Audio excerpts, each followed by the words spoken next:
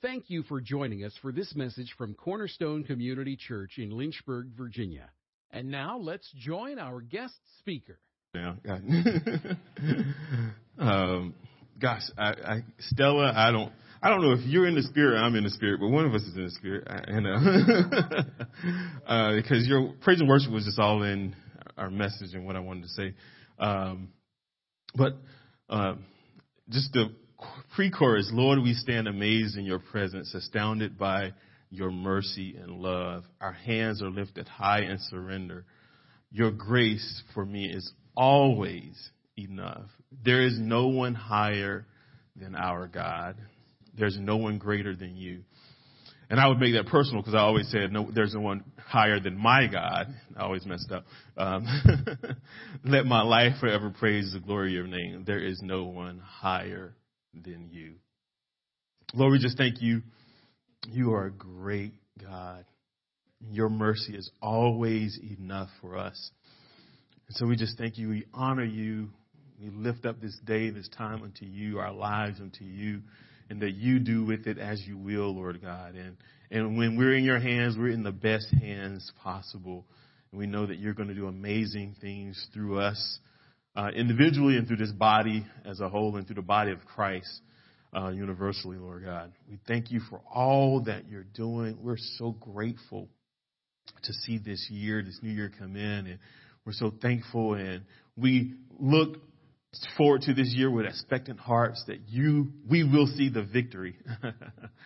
That we're going to see the victory this year. And if you didn't have victory in 2019, we are declaring in 2020, we will see victory. So we just thank you and we bless you. In Jesus' name we pray. Amen. Amen. You may take your seats. I was going to try to sing it, but I don't have the voice right now. So, praise the Lord. Isn't God good? His mercy endures forever. I'm grateful to be with you guys once again in the start of a new year. I'm David Pratt, I think that's his name, who preached last Sunday. Yeah, he gave a great message, a great word, and so I'm going to build upon that.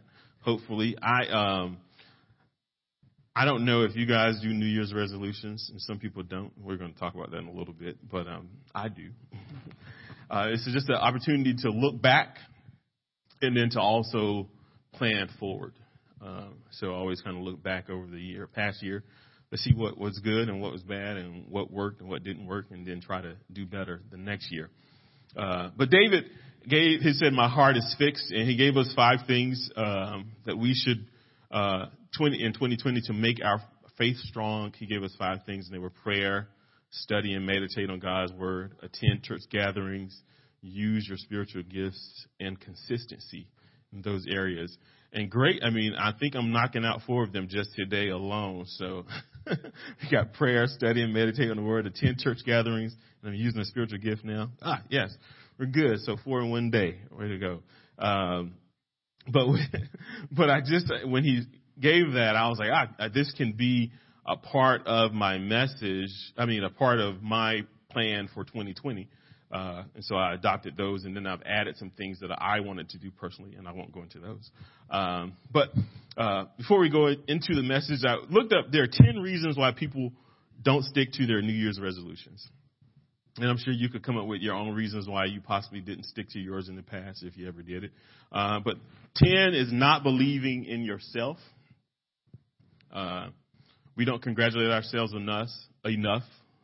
We look at things as black or white or hot or cold. And sometimes we can progress in a goal and may not achieve where we want it to, but we've made progress, and we should congratulate ourselves in that. But oftentimes, if we don't meet just that mark that we set, we get discouraged. So when we don't believe in ourselves, we have the wrong perspective. We quit dwelling on what you have not accomplished and focus on what you have accomplished instead.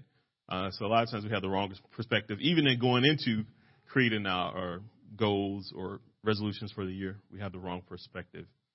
We have a lack of honesty. Are we truly committed to running a marathon or losing the weight or whatever else you're committing to do?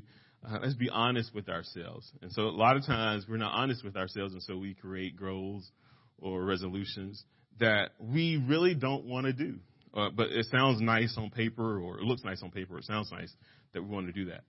And so we may tell ourselves, hey, this is something I want to work on. But in actuality, I'm not committed and don't have the energy or whatever to work on that. So we're not honest with ourselves. A lot of times we don't have a plan. That's number 7. No plan. The best resolutions are those that actually include a plan of action.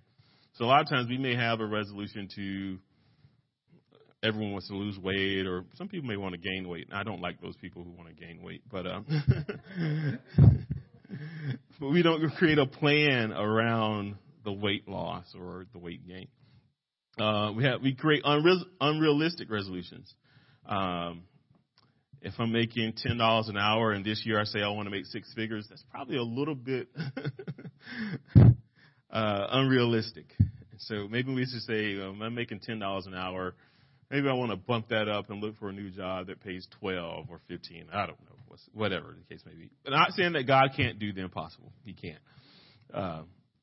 But that's number 6. Financial burdens. So sometimes we don't take into account when we create our resolution or plan the financial stake it may take in paying for gym costs or paying for a personal trainer, or the time you will have to take outside of your job to work on your particular goal or resolution. Time management is another one. If you know you work 12-hour shifts, like I do sometimes, then after those 12 hours, I don't want to do anything else. So many times, even after working 8 hours, some of you is like, I don't feel like doing anything else. And so we have to take into account that time management, especially when you have other obligations. We give up too easily, whether we're discouraged or simply lose interest. By February or March, we may throw in the towel and say, I'm done with this. Forget that resolution. Number 2, extremely lofty goals. Some of us want to solve world peace. I read this. But maybe we should just read War and Peace first before we solve world peace. And the last thing is that we oftentimes go at it alone. And so many times we need others to support us in our endeavors, whether it be a resolution or whatever goal that you're trying to achieve, whether it be spiritual or physical. It is good to have a team of people with you that are walking in the same direction that you're wanting to go into, and it can encourage you, that great crowd of witnesses. It is always, I think I mentioned before, when I'm running, if I see other people running or see other people in general, I tend to run harder because people are around me. Now, when they're not there, I walk and do whatever else. But and that's why there's so many crowds along races. They have people along the race because they encourage you and cheer you on. And so you're encouraged by that and kind of keep going. So with that being said, my title, and this is I think 2-part series. I'll preach again later in the month. But Hindsight 2020, Responding to Regret, Learning Not to Fret. And so today we're going to focus on responding to regret. And I thought about this because a lot of times in the beginning of the year, we think about the past year and possibly this year, or life in general. It's one of those markers where we kind of think about the past sometimes and what we want to do going forward. And sometimes you may have regrets. There may have been some bad decisions that you made in 2019 that you might want to recalculate and recalibrate and say, hey, I made a bad decision on that. Let me try to change things up. Because if you don't, you may wind up making the same bad decision again. And that's what we don't want you to do. A lot of times, we've made a bad decision in a particular area, and so we may have regret in that area. So we don't go back to that again. So if I try to lose weight, for example, and I wasn't successful, then I say, I don't want to go back to that because I have a regret that I didn't do what I was supposed to do, and I didn't eat right, and didn't go to the gym, and I wasted my money on the gym membership, and my trainer called me every morning. I let it go to voicemail, and so I just didn't do what I was supposed to do. And so then I won't ever do that again, and I don't go towards that goal again. It is my desire in the new year that we make realistic goals for ourselves, our families, and our church body. That we don't look at the glass as half empty or half full, but we look at it honestly and without regret. We might experience regret for two reasons. One, because we made a bad decision, or because of sin in our life. Either way, our response to regret will be similar or often the same. So we're going to look at 6 ways to respond to regret. And then I have two different individuals in the Bible that we're going to look at. And then my next one in this 2-part series, I hope, is learning not to fret. So we're going to look at responding to regret. And then we're going to focus on the next message, learning not to fret, not being afraid. So my verse that we're going to focus on, and we're not really going to read this now, but 2 Corinthians 7, 9 through 10. And so we'll get to that later. But the 6 things I want us to look at as far as responding to regret, or 5, I think it's 5. Let me look to see. Sometimes I change up. Oh, it's 5, okay, because I took away 1. 1 was somewhat repetitive, I think. So the 5 things we're going to look at. So number 1 is ask for forgiveness, or more importantly, forgive yourself.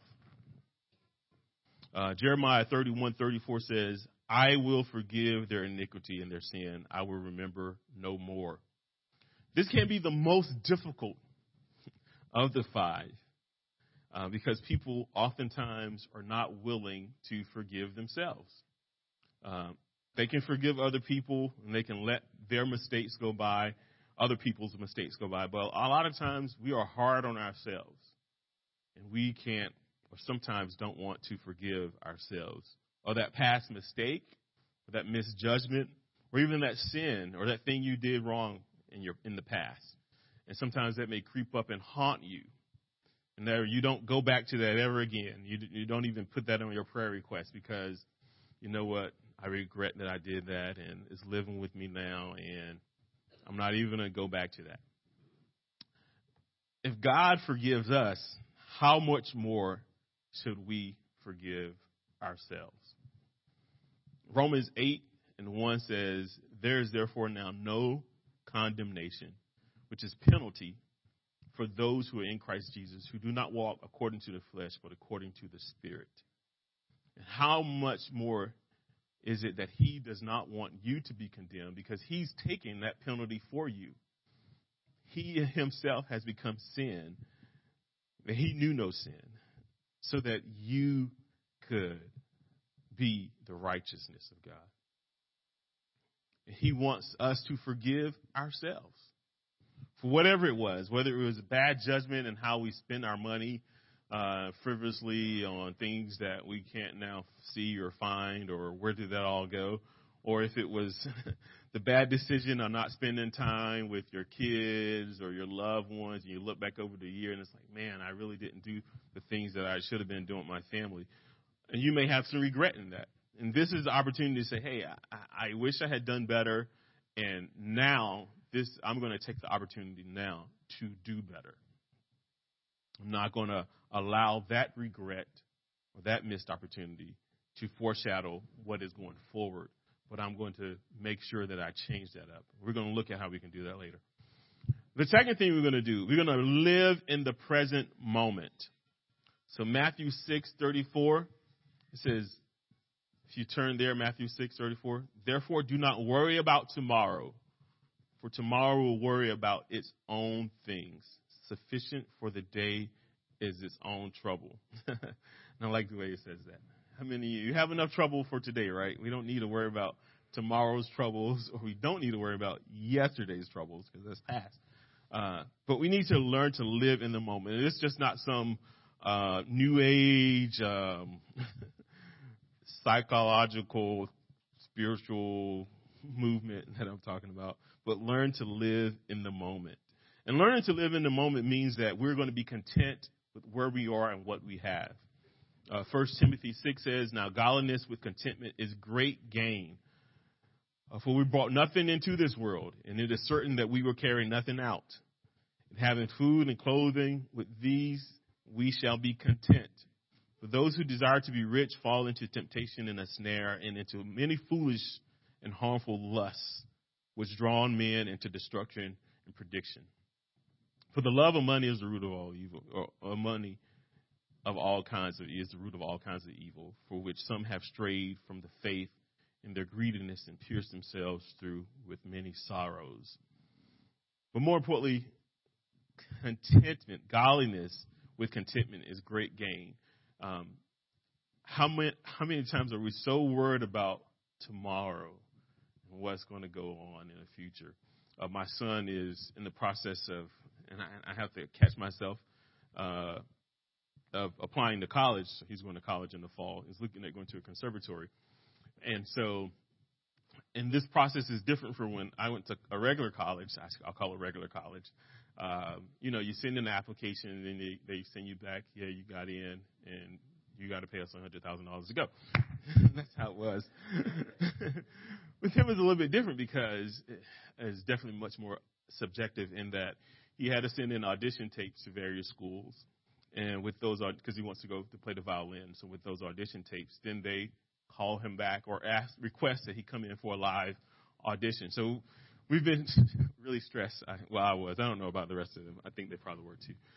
Not stressed, but I would say just, we pray that everything works out. And so he sent in audition tapes that were due November or early December. And so he got callbacks from several other schools or emails saying that we want you now to come in for a live interview, a live audition, I should say. And so once you do the live audition, then from there, they make a determination whether you can get into the school or not. And so it's just kind of been like, oh, God, I'm ready for this to be over with because it's, and he's gotten callbacks for 4 of the 5 schools. And a lot of the callbacks were going to be busy in February, traveling up and down the East Coast, Ohio, Boston, New York. Well, not New York yet. We're waiting on New York, Georgia, and one here in Virginia. But with that being said, I say all that to say, very concerned about his future. I am, and me and his mother are very concerned about how things will go, and hope he gets into where he would like to go, and keeping his options open, and the financial aspect of that is important to me and his mother. And so just kind of looking at, well, if he goes here, it costs this much, and what are they going to offer, and just all those things that come with that. And so you can overwhelm yourself as a parent thinking about your kid's future and what you want them to do and how you want them to go, whatever that would look like. So sometimes I have to take a step back because I don't want to put pressure or stress my son out, or either one of them. But yeah, so I have to step back and say, let's just live in the moment. Let's just enjoy where we are. Let's enjoy. I had to tell him this morning, I was pinching his cheeks and saying, you're going to not be here in the fall, and I got to love on you as much as I can now, because you're not going to be here possibly. You may be somewhere else in the fall. And so enjoying the moment, enjoying his presence now. And how much more does God want us to enjoy the moment? Just take life a little bit slower, enjoy his presence, just like in our worship today, not worrying about food or whatever that may be on your mind, but really enjoying his presence in the moment. So living in the present moment. The third thing we need to do to respond to regret is give up control or realize that you are not in control. That's more important, because you can say you can give up control, but really you were never in control to give it up. So it's more realizing that you are not in control. Psalms 22:28 says, "For the kingdom is the Lord's, and he is the governor among the nations. He rules over all and is in all." Job 12, when he was responding to his friends, says in verse 7, starting in verse 7, he says, "But now ask the beasts, and they will teach you, and the birds of the air, and they will tell you, or speak to the earth, and it will teach you, and the fish of the sea will explain to you. Who among all these does not know that the hand of the Lord has done this, and in whose hand is life of every living thing and the breath of all mankind?" We are in his hands, and he is in control. We can't worry we can't change anything worrying about it.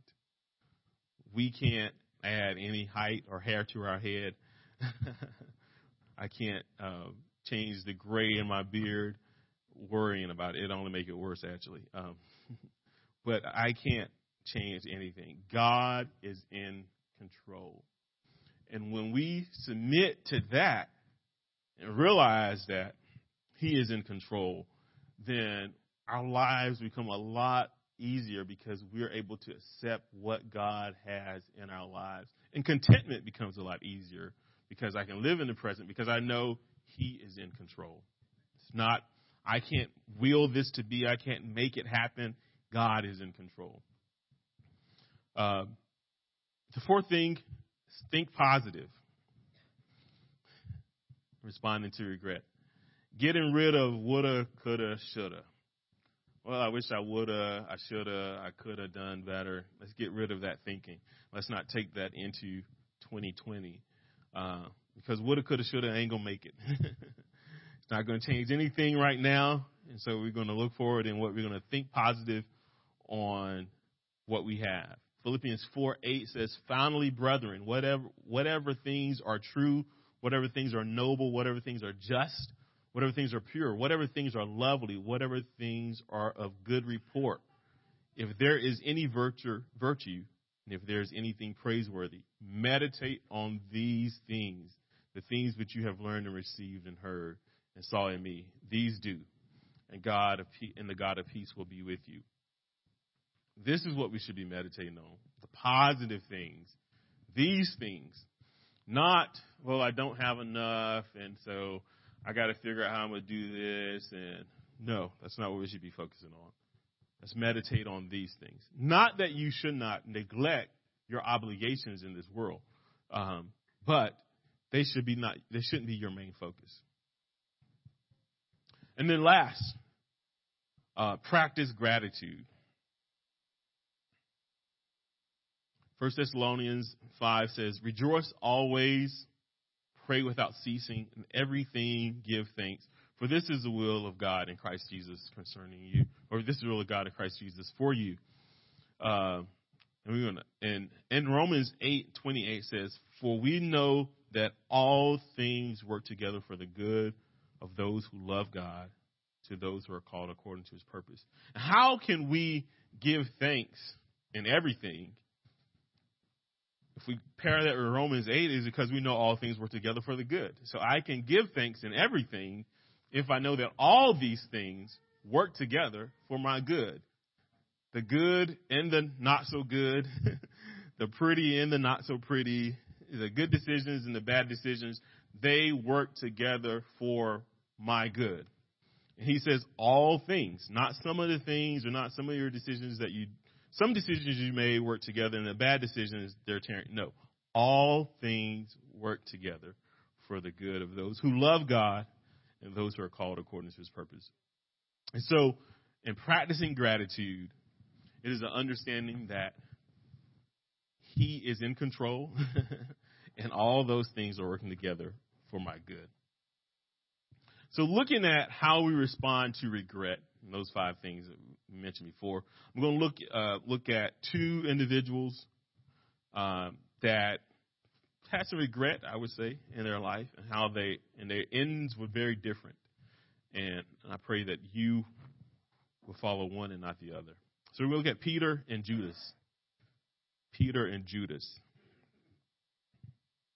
Some of you may kind of figure out where we're going with this. Because they both denied Christ. But one turned away from that and one killed himself. Peter was committed to Jesus, but he made a poor decision based on fear and later denied knowing Jesus at least 3 times. He deeply regretted his actions. In Luke 22, 54, 62, but specifically 61, we're going to look at it. It says, and the Lord turned and looked at Peter, and then Peter remembered the word of the Lord, how he had said to him, before the rooster crows, you will deny me 3 times. So Peter went out and wept bitterly. It says he ran out and wept bitterly. So he regretted that because he wept bitterly. He was hurt the fact that he made poor decisions. He felt like he probably let Jesus down. And I'm sure he was like, man, these people knew I was a part of Jesus, but I refused to admit that. And he wept bitterly. In Mark 16:5-6, and it says, well, before we get there, so how many times have we felt like we've disappointed God or disappointed Jesus? Not just today. No, we're not counting just today. But how many times, we can find ourselves in Peter's shoes and feel like we've made some poor decisions and we've gone against God in some ways and maybe made a bad decision, made a bad choice in life, and has caused us to go and weep bitterly, to run away from God, it seems, and go and weep, feel sorry for what we've done or the decision we've made. Mark 16:5-7, it says, and I think this is important to see how these ends are different and see the love of Jesus in this. It says, and entering the tomb, they saw a young man clothed in a long white robe sitting at the right side, and they were alarmed. So they saw an angel when they went to the tomb. But he said to them, do not be alarmed. You seek Jesus of Nazareth, who was crucified. He is risen. He is not here. See the place where they laid him. But go tell his disciples and Peter that he is going before you in Galilee. There you will see him, as he said to you. And so it struck me, why would he say and Peter? Because he could have just said, go tell my disciples, right? Well, maybe I want to take some biblical licensing and said maybe Jesus knew, or the angel knew that Jesus, that Peter may have felt distant because of the decision he made. And maybe he needed a special invitation to know that I'm still open to you coming back to me, even though you made a bad decision. Because he could have just said, go tell my disciples that he is going before them to Galilee. But he said, go tell my disciples and Peter, because maybe Peter felt like he wasn't a disciple anymore because he denied Christ. And he ran off and wept and probably felt despondent and discouraged. But the angel knew that Peter may have needed a way of saying, I'm here. As the prodigal son went off and the king was still sometimes waiting at a distance to see him, this is Jesus saying, I'm waiting for you to come back, Peter. I want you to come back. He's saying the same to you. With your regrets, he wants to restore you. He wants you to return to him. He wants you not to belabor in those things or the past, but really come to me, let me restore you, and then we can go forward. At the same time, Judas was filled with regret after he realized he betrayed the Messiah.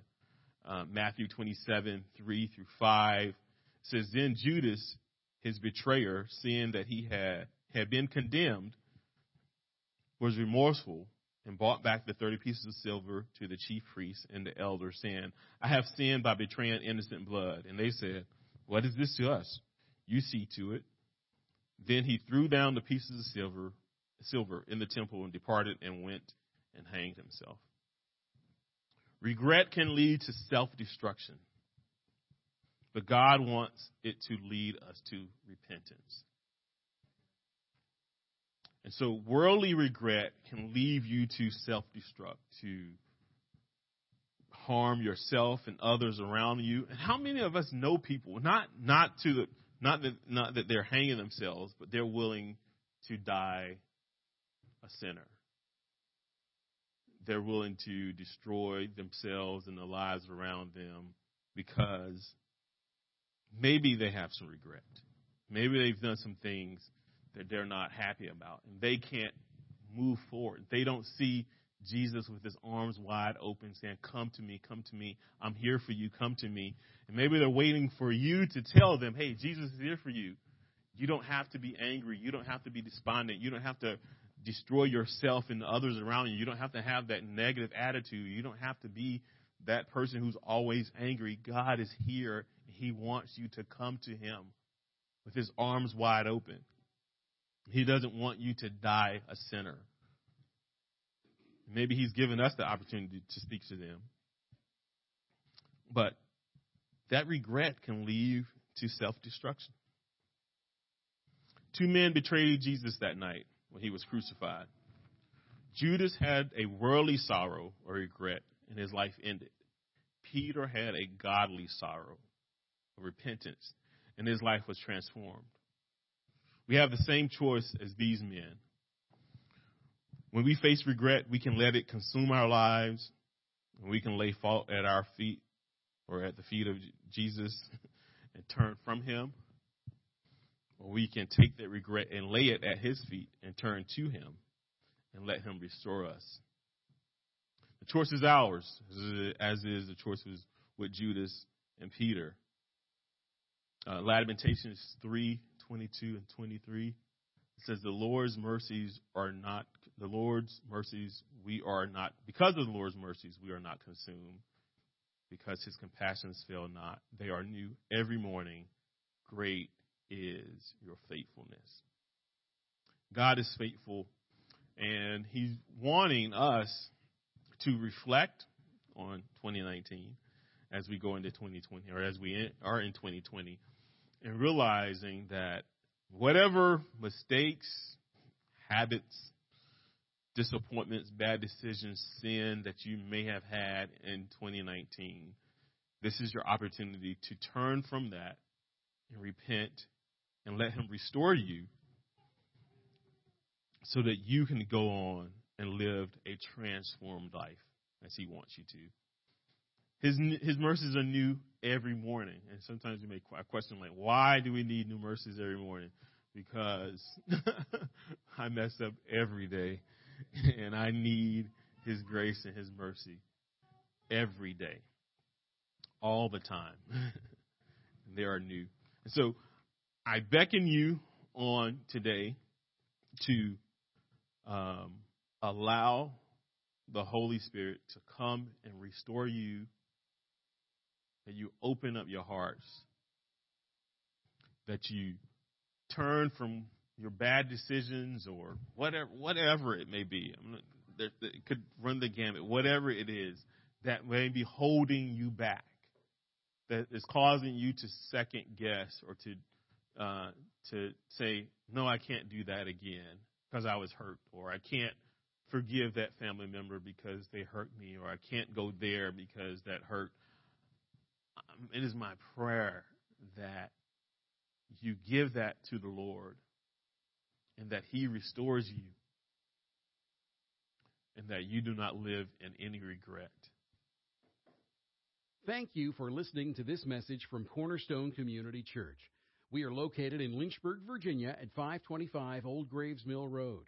You can find us online at cornerstonelynchburg.com. Contact us by email, cornerstonecom@comcast.net, or call us at 434-847-4796. We pray the Lord bless you and keep you. The Lord make his face shine on you and be gracious to you. The Lord lift up his countenance on you and give you peace.